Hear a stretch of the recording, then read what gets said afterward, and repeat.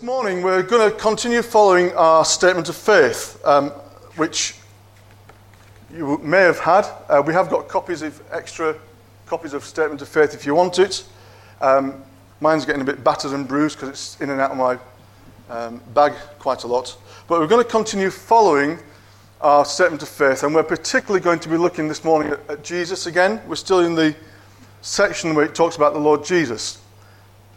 But before we get into my preach, I want you to sit back. I want you to enjoy one of the films that I really enjoy. It's one of those films I've watched many, many times. It's a short 5-minute clip, and then we're going to get into our preach. Is that okay? This is Apollo 13. Remember Apollo 13? They go to space, nobody's really watching, and then you get that famous phrase, "Houston, we have a problem." Okay, and so this is the result of that problem. And so we're going to watch this little excerpt, and hopefully during the preach it will all make sense. Hopefully. Okay? Okay, so what has that got to do with our statement of faith, you ask? Well, hopefully, as I said, the dots will all join together in a minute. So in our statement of faith, we have these words: "On the cross he died in the place of sinners, bearing God's punishment for their sin, redeeming them by his blood." And salvation, when we think about it, has so many different aspects, so many different ways of looking at the theme of salvation, what God's done for us. And we're going to have 2 bites of this cherry.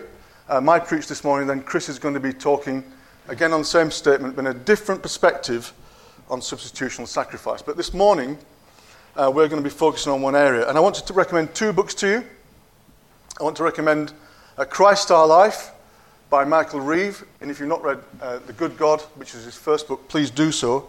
But this is the second book, Christ Our Life. And the other book I want to recommend is John Stott, which is now ancient old, but is still one of the best books on the cross of Christ. And if you want to be really blessed, both those books will bless you in different ways. But this morning we're going to be focusing on a big word, propitiation. And it's not a word that's regularly used in the Bible. It's actually only used 4 times, and all of them in the New Testament.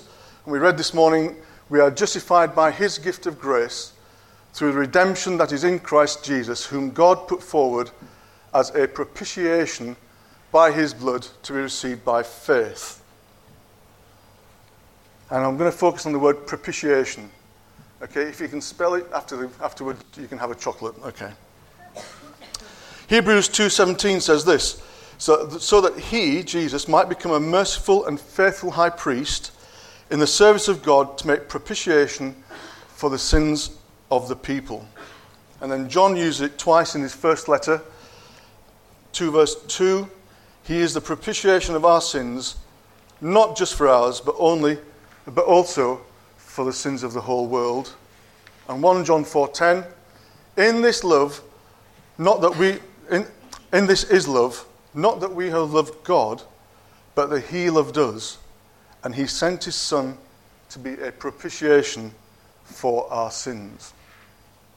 Now I'm using the ESV text, and I'm going to divert for a second. By the way, when the kids come back in, they'll just join us, don't worry. They'll just join us, and that's fine.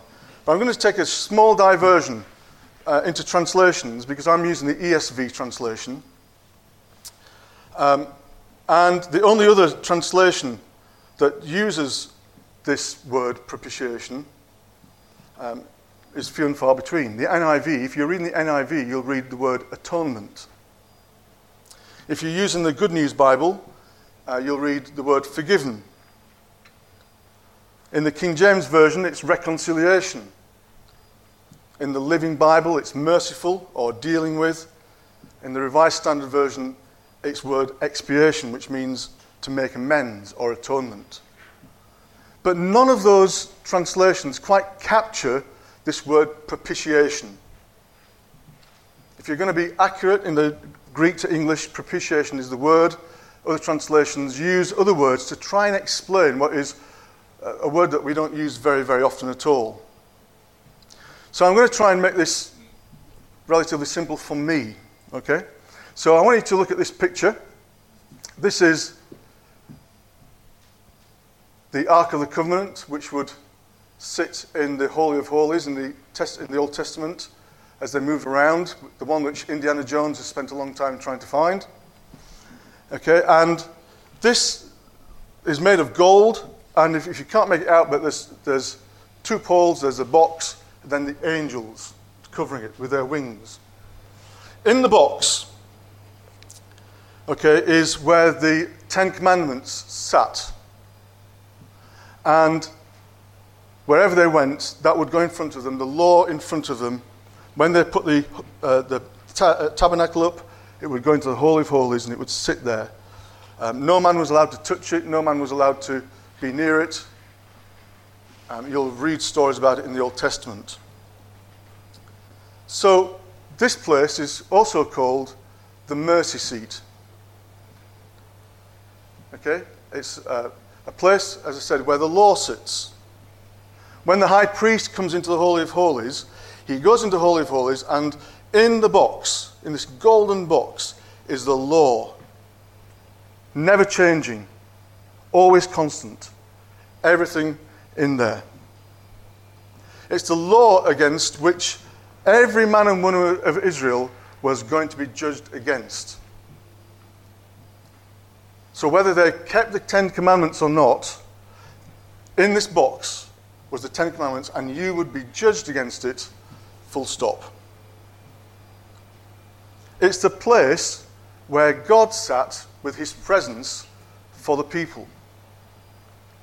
God chose to inhabit the Holy of Holies, and the Ark of the Covenant was meant to be the place of presence where God is. It's the place of atonement. Once a year, the high priest would walk in and hopefully walk out again. Anyway, if you've had the story about the pomegranates, the bells, it's not true, but there we go. Here's the priest goes in, and he goes to the ark. The people's sins is judged against what's in the law, and then he kills a sacrificial animal and spreads blood to atone for the sins of the people. It was not a pleasant sight.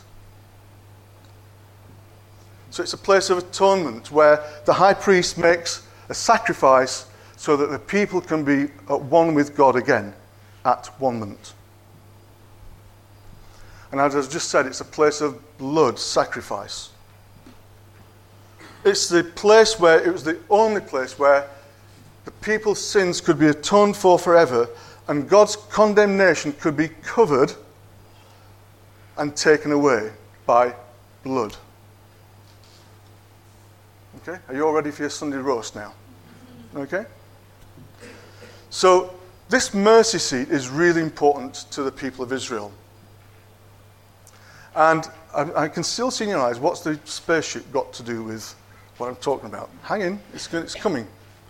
Because we're going to be talking primarily, first of all, about the wrath of God.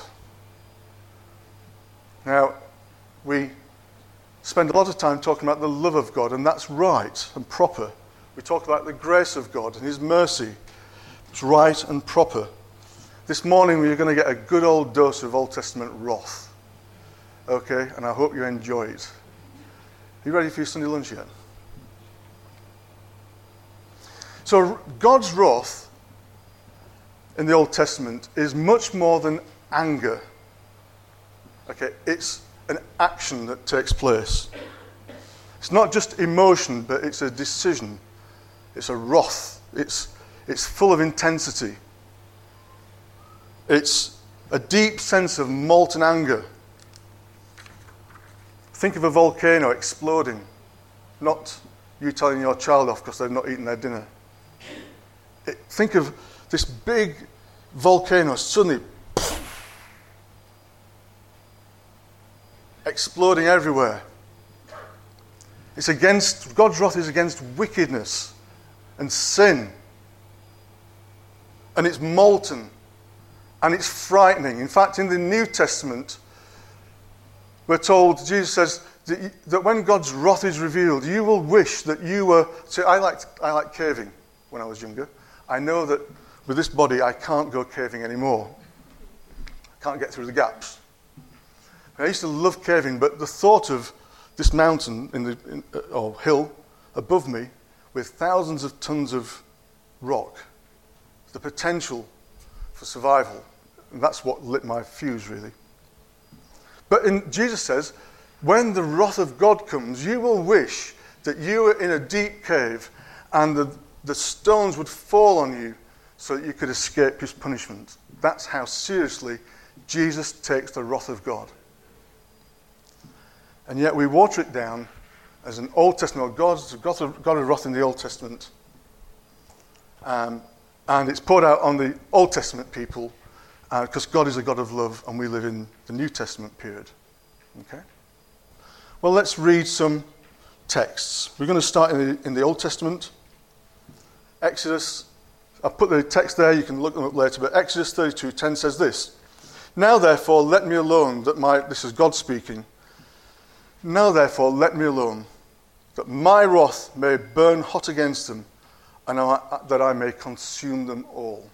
This is God speaking to Moses about his people. That's heavy stuff. Psalm 2 verse 4. He who sits in the heaven laughs. The Lord holds them in derision. Then he will speak to them in his wrath and terrify them in his fury, saying, As for me, I have set my kings on Zion, my holy hill. God's wrath burns against the nations and terrifies them with his fury.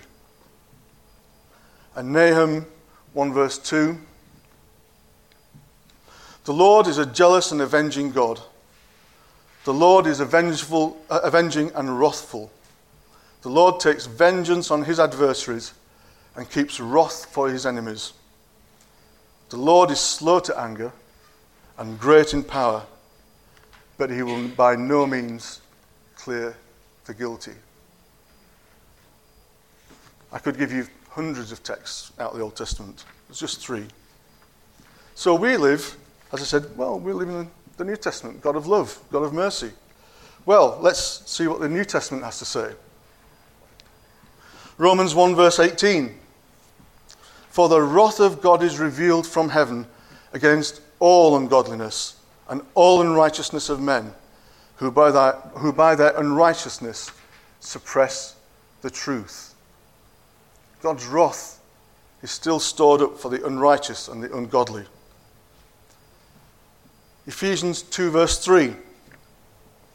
Among whom we all once lived in the passions of our flesh, carrying out the desires of our body and mind, and were by nature children of wrath, just like the rest of mankind. Before I became a Christian, I was by nature a child of wrath. Just by the very fact, just like I was born in Yorkshire, and I'm a proud Yorkshireman, that's where God comes from.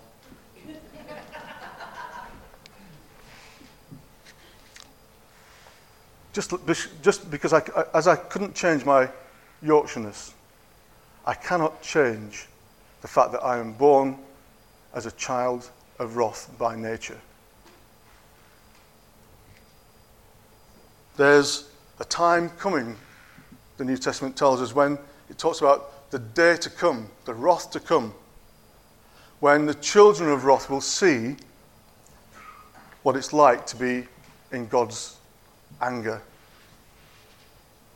And then 1 Thessalonians 1 verse 10 talks about, and to wait for his Son from heaven, whom he raised from the dead, Jesus, who delivers us from the wrath which is to come. Jesus, one of Jesus' purposes in coming to die for us as sinners is to deliver us from the wrath which is to come. Now, we can spend a lot of time talking about God's love and God's mercy and God's grace, but if we do not understand the depths to which we have been condemned and are guilty and are children of wrath, we will never understand the greatness of his love and his mercy and his grace in our lives. I think I've said to you before, when I was younger, when I became a Christian, I came under a gospel which essentially went along the lines of, come to Jesus and everything will be all right. Okay? That's kind of the gospel that was being preached. Or at least that's the way I received it.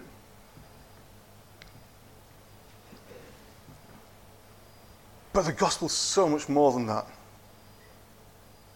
And God's grace and mercy and kindness is so much more than that.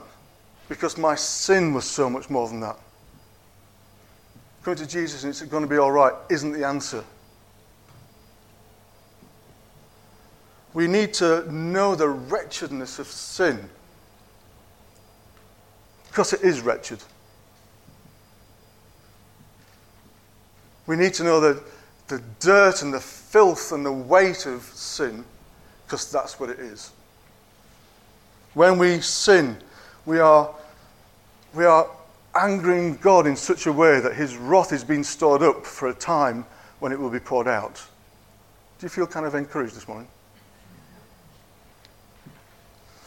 And the depths of our sin separates us from God the Father. Totally. And yet, John says, for God so loved the world that he sent his Son. Even in the depths of our sin and our wretchedness, and the dirt and the filth and the mess, God sends his Son to die for us. Job says this, "Oh, that you would hide me in Sheol, that you would conceal me until your wrath be past, that you would appoint for me a set time and remember me. If a man dies, can he live again?" What he's saying is, if God's wrath consumes me, will I yet see God in my flesh? That's the bad news. The good news is this. Jesus is our propitiation. And you're going to go, whoopee! That's great. What does that mean? Well, let's go back to the film. The film. In that film, they've got a problem. Their heat shield has failed. And they've got to get back through Earth's entry, through the atmosphere, and they've got to come through Earth's atmosphere to get to the point where they can escape from the atmosphere. That heat shield was everything. Without it, they're going to get consumed. Utterly consumed. There's no way out of it. Okay? 3 minutes, and that's it, finished, gone. That heat shield has a nickname, and the nickname for it is Propitiation Shield. Because those tiles are designed in such a way that when that spaceship hits the Earth's atmosphere, it takes the heat of the wrath of the atmosphere as it's going through. So it comes out the other side. And provided those 3 men stay inside that spaceship, and that spaceship stays inside those heat shields, they are safe. Because the wrath is being deflected by the heat shield.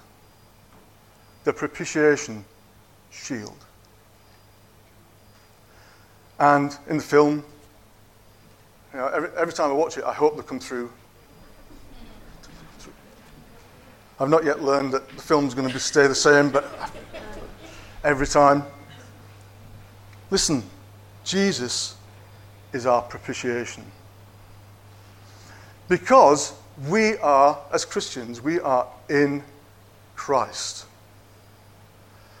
And that is so important to understand as Christians, that we are in Christ. When I become a Christian, I step out of my old life and I come into my new life. I put away the things that were in the past and move towards the future. But the most important thing that takes place is that I was outside of Christ, and now I am in Christ. My position has changed. Once I was a child of wrath. I accept Jesus, and now I am a child of God the Father who loves me and cares for me and everything else. Once I was making the choice to bear the punishment myself. That's what being outside of Christ means. I'll take the punishment. I'll take the blame. I'll pay for my sins. But when I become a Christian, that all changes because Jesus takes the punishment for my sins and I'm in Christ. Are we getting that? Do I need to label it anymore? Do I need to push it? We are in Christ. If you are a Christian this morning, that is your position, legally, fully, totally, full stop, done, finished. Doesn't change. Even when I'm stupid and sin, I'm still in Christ. My position hasn't changed. My stupidity's kicked in, but my position hasn't changed. I'm still in Christ. And if we confess our sins, he's faithful and just to forgive us from all unrighteousness. I don't step out of, I don't go, today I fancy a bit of sin, so I'll just jump back to my own life and do a bit. I'm outside of Christ, get back in again. No, I stay in Christ. It's done forever. Let's look at 2 Corinthians. For our sake, he made Jesus, him, to be sin who knew no sin, so that in him we might become the righteousness of God. That positional change has done something amazing. Because Jesus steps over and he takes my sin. He was pure and clean and perfect. When he goes to the cross, he takes my sin and puts it on him. That's what it says. He made him to be sin. So that in him, I might become the righteousness of God. Are you getting it? Because Jesus is our propitiation. Because we're in him, when God's wrath is revealed, and powerfully this molten anger and vengeance is set on its path, because I'm in Christ, Jesus takes the heat for my sins. He shields me from God's wrath. And he takes it all on the cross. The cross is the point of God's consummate wrath. And he pours it out on this broken body. This man who knew no sin becomes sin for me, and he's on a cross. And God pours out his wrath all over him. And he says, my God, why have you forsaken me? God's wrath poured out. Jesus taking that wrath on my behalf, shielding me, because not only am I in Christ now, but on the cross he's already got me in his heart, and I'm already there. He already has decided. I'm already in Christ by such an amazing theological miracle. God puts us in Christ on the cross, and he takes my wrath and he shields me from it. And he says, not just taking it, but now you are righteous in me. God's righteousness revealed on the cross is now my righteousness, so that I might become the righteousness of God. It is amazing. It is utterly amazing. He pays the tab for me. He takes the pain. He takes the wrath. And he says, you're in me and you're righteous. This is the depth of the gospel. That's why come to Jesus and everything's going to be all right is not good enough. Because I need to understand what it is that takes place on the cross so that I can understand just how much God's mercy and grace applies to me. It is incredible. It's beyond imagination. It's beyond the way that I can think about it. All I know is it's by grace alone. It is incredible. To be honest, sometimes it's unbelievable. When I think of my stupidity and the things I get up to, I think it's almost unbelievable. And that's the beauty of the gospel.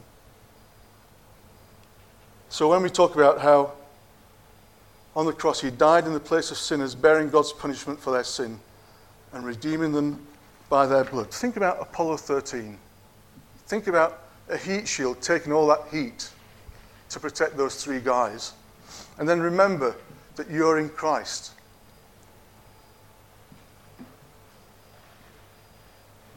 So, what does that all mean? Well, God's salvation plan and forgiveness and wrath are all part of the same story, and they can't be separated out. Secondly, you, I, we have a hiding place. As it says in Proverbs, the name of the Lord is a strong tower.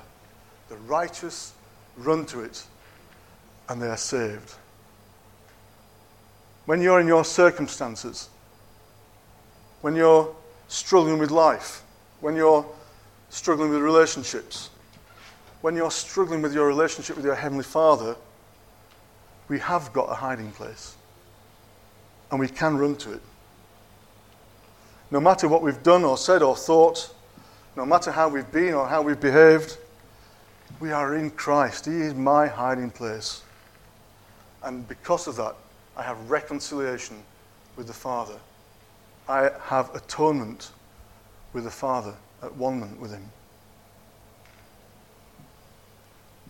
We know then all sin is punished through death, and the cross is the ultimate place of wrath. But the beautiful side of that is that repentance brings forgiveness and mercy and grace. It's an amazing story. We're by nature children of wrath, as I said, but now we're children of our Father. And how do I know that? Because God puts his Holy Spirit in me as a seal to cry out, Abba, Father.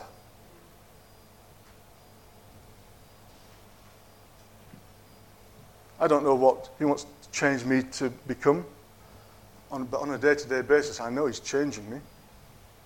That Holy Spirit working in me, bringing conviction, doesn't bring condemnation anymore. I used to be under condemnation. Now I'm convicted of my sins. That means I've got an opportunity to put it right through repentance and through changing my behavior. The Holy Spirit in me makes me more and more like Jesus, so that righteousness that I've become in my spirit starts to work its way out in my life, day by day, becoming more righteous. Day by day, becoming more like Jesus. He convicts us of sin and he leads us to truth. What did it say in Romans 8? It says, there's now no condemnation for those who are in Christ. Finally, in the law, on the mercy seat, the people lived and died by the Ten Commandments. They were judged by it, and blood was spilt over it. And on the cross, the law is fulfilled forever. We're no longer condemned through the law, but blood was spilt over it. Blood on the cross was spilt over the mercy seat. And now we live by the law of the Spirit in freedom. We're no longer slaves to sin. We're slaves to righteousness. We no longer live by the law of the flesh. We now live by the law of the Spirit. Our lives have irrevocably, if you can spell that, you can have some chocolate afterwards, irrevocably changed forever. Okay, is that okay? No questions, that's brilliant. Are you all a bit stunned? Here's the different things, the aircraft, spaceship that some of the children did. I just want you to capture, we're going to sing now, and we're going to respond to God, unless anybody has got any questions. We're going to respond to God through worship, because the only response I can give, where Jesus has taken the complete wrath of God on himself for me, so that I can become righteous, the only thing I can do is to worship. So let's stand. Let's love Jesus. Thank you. And this is not just a song to close with. I really want you to respond in your hearts to what God's done for you.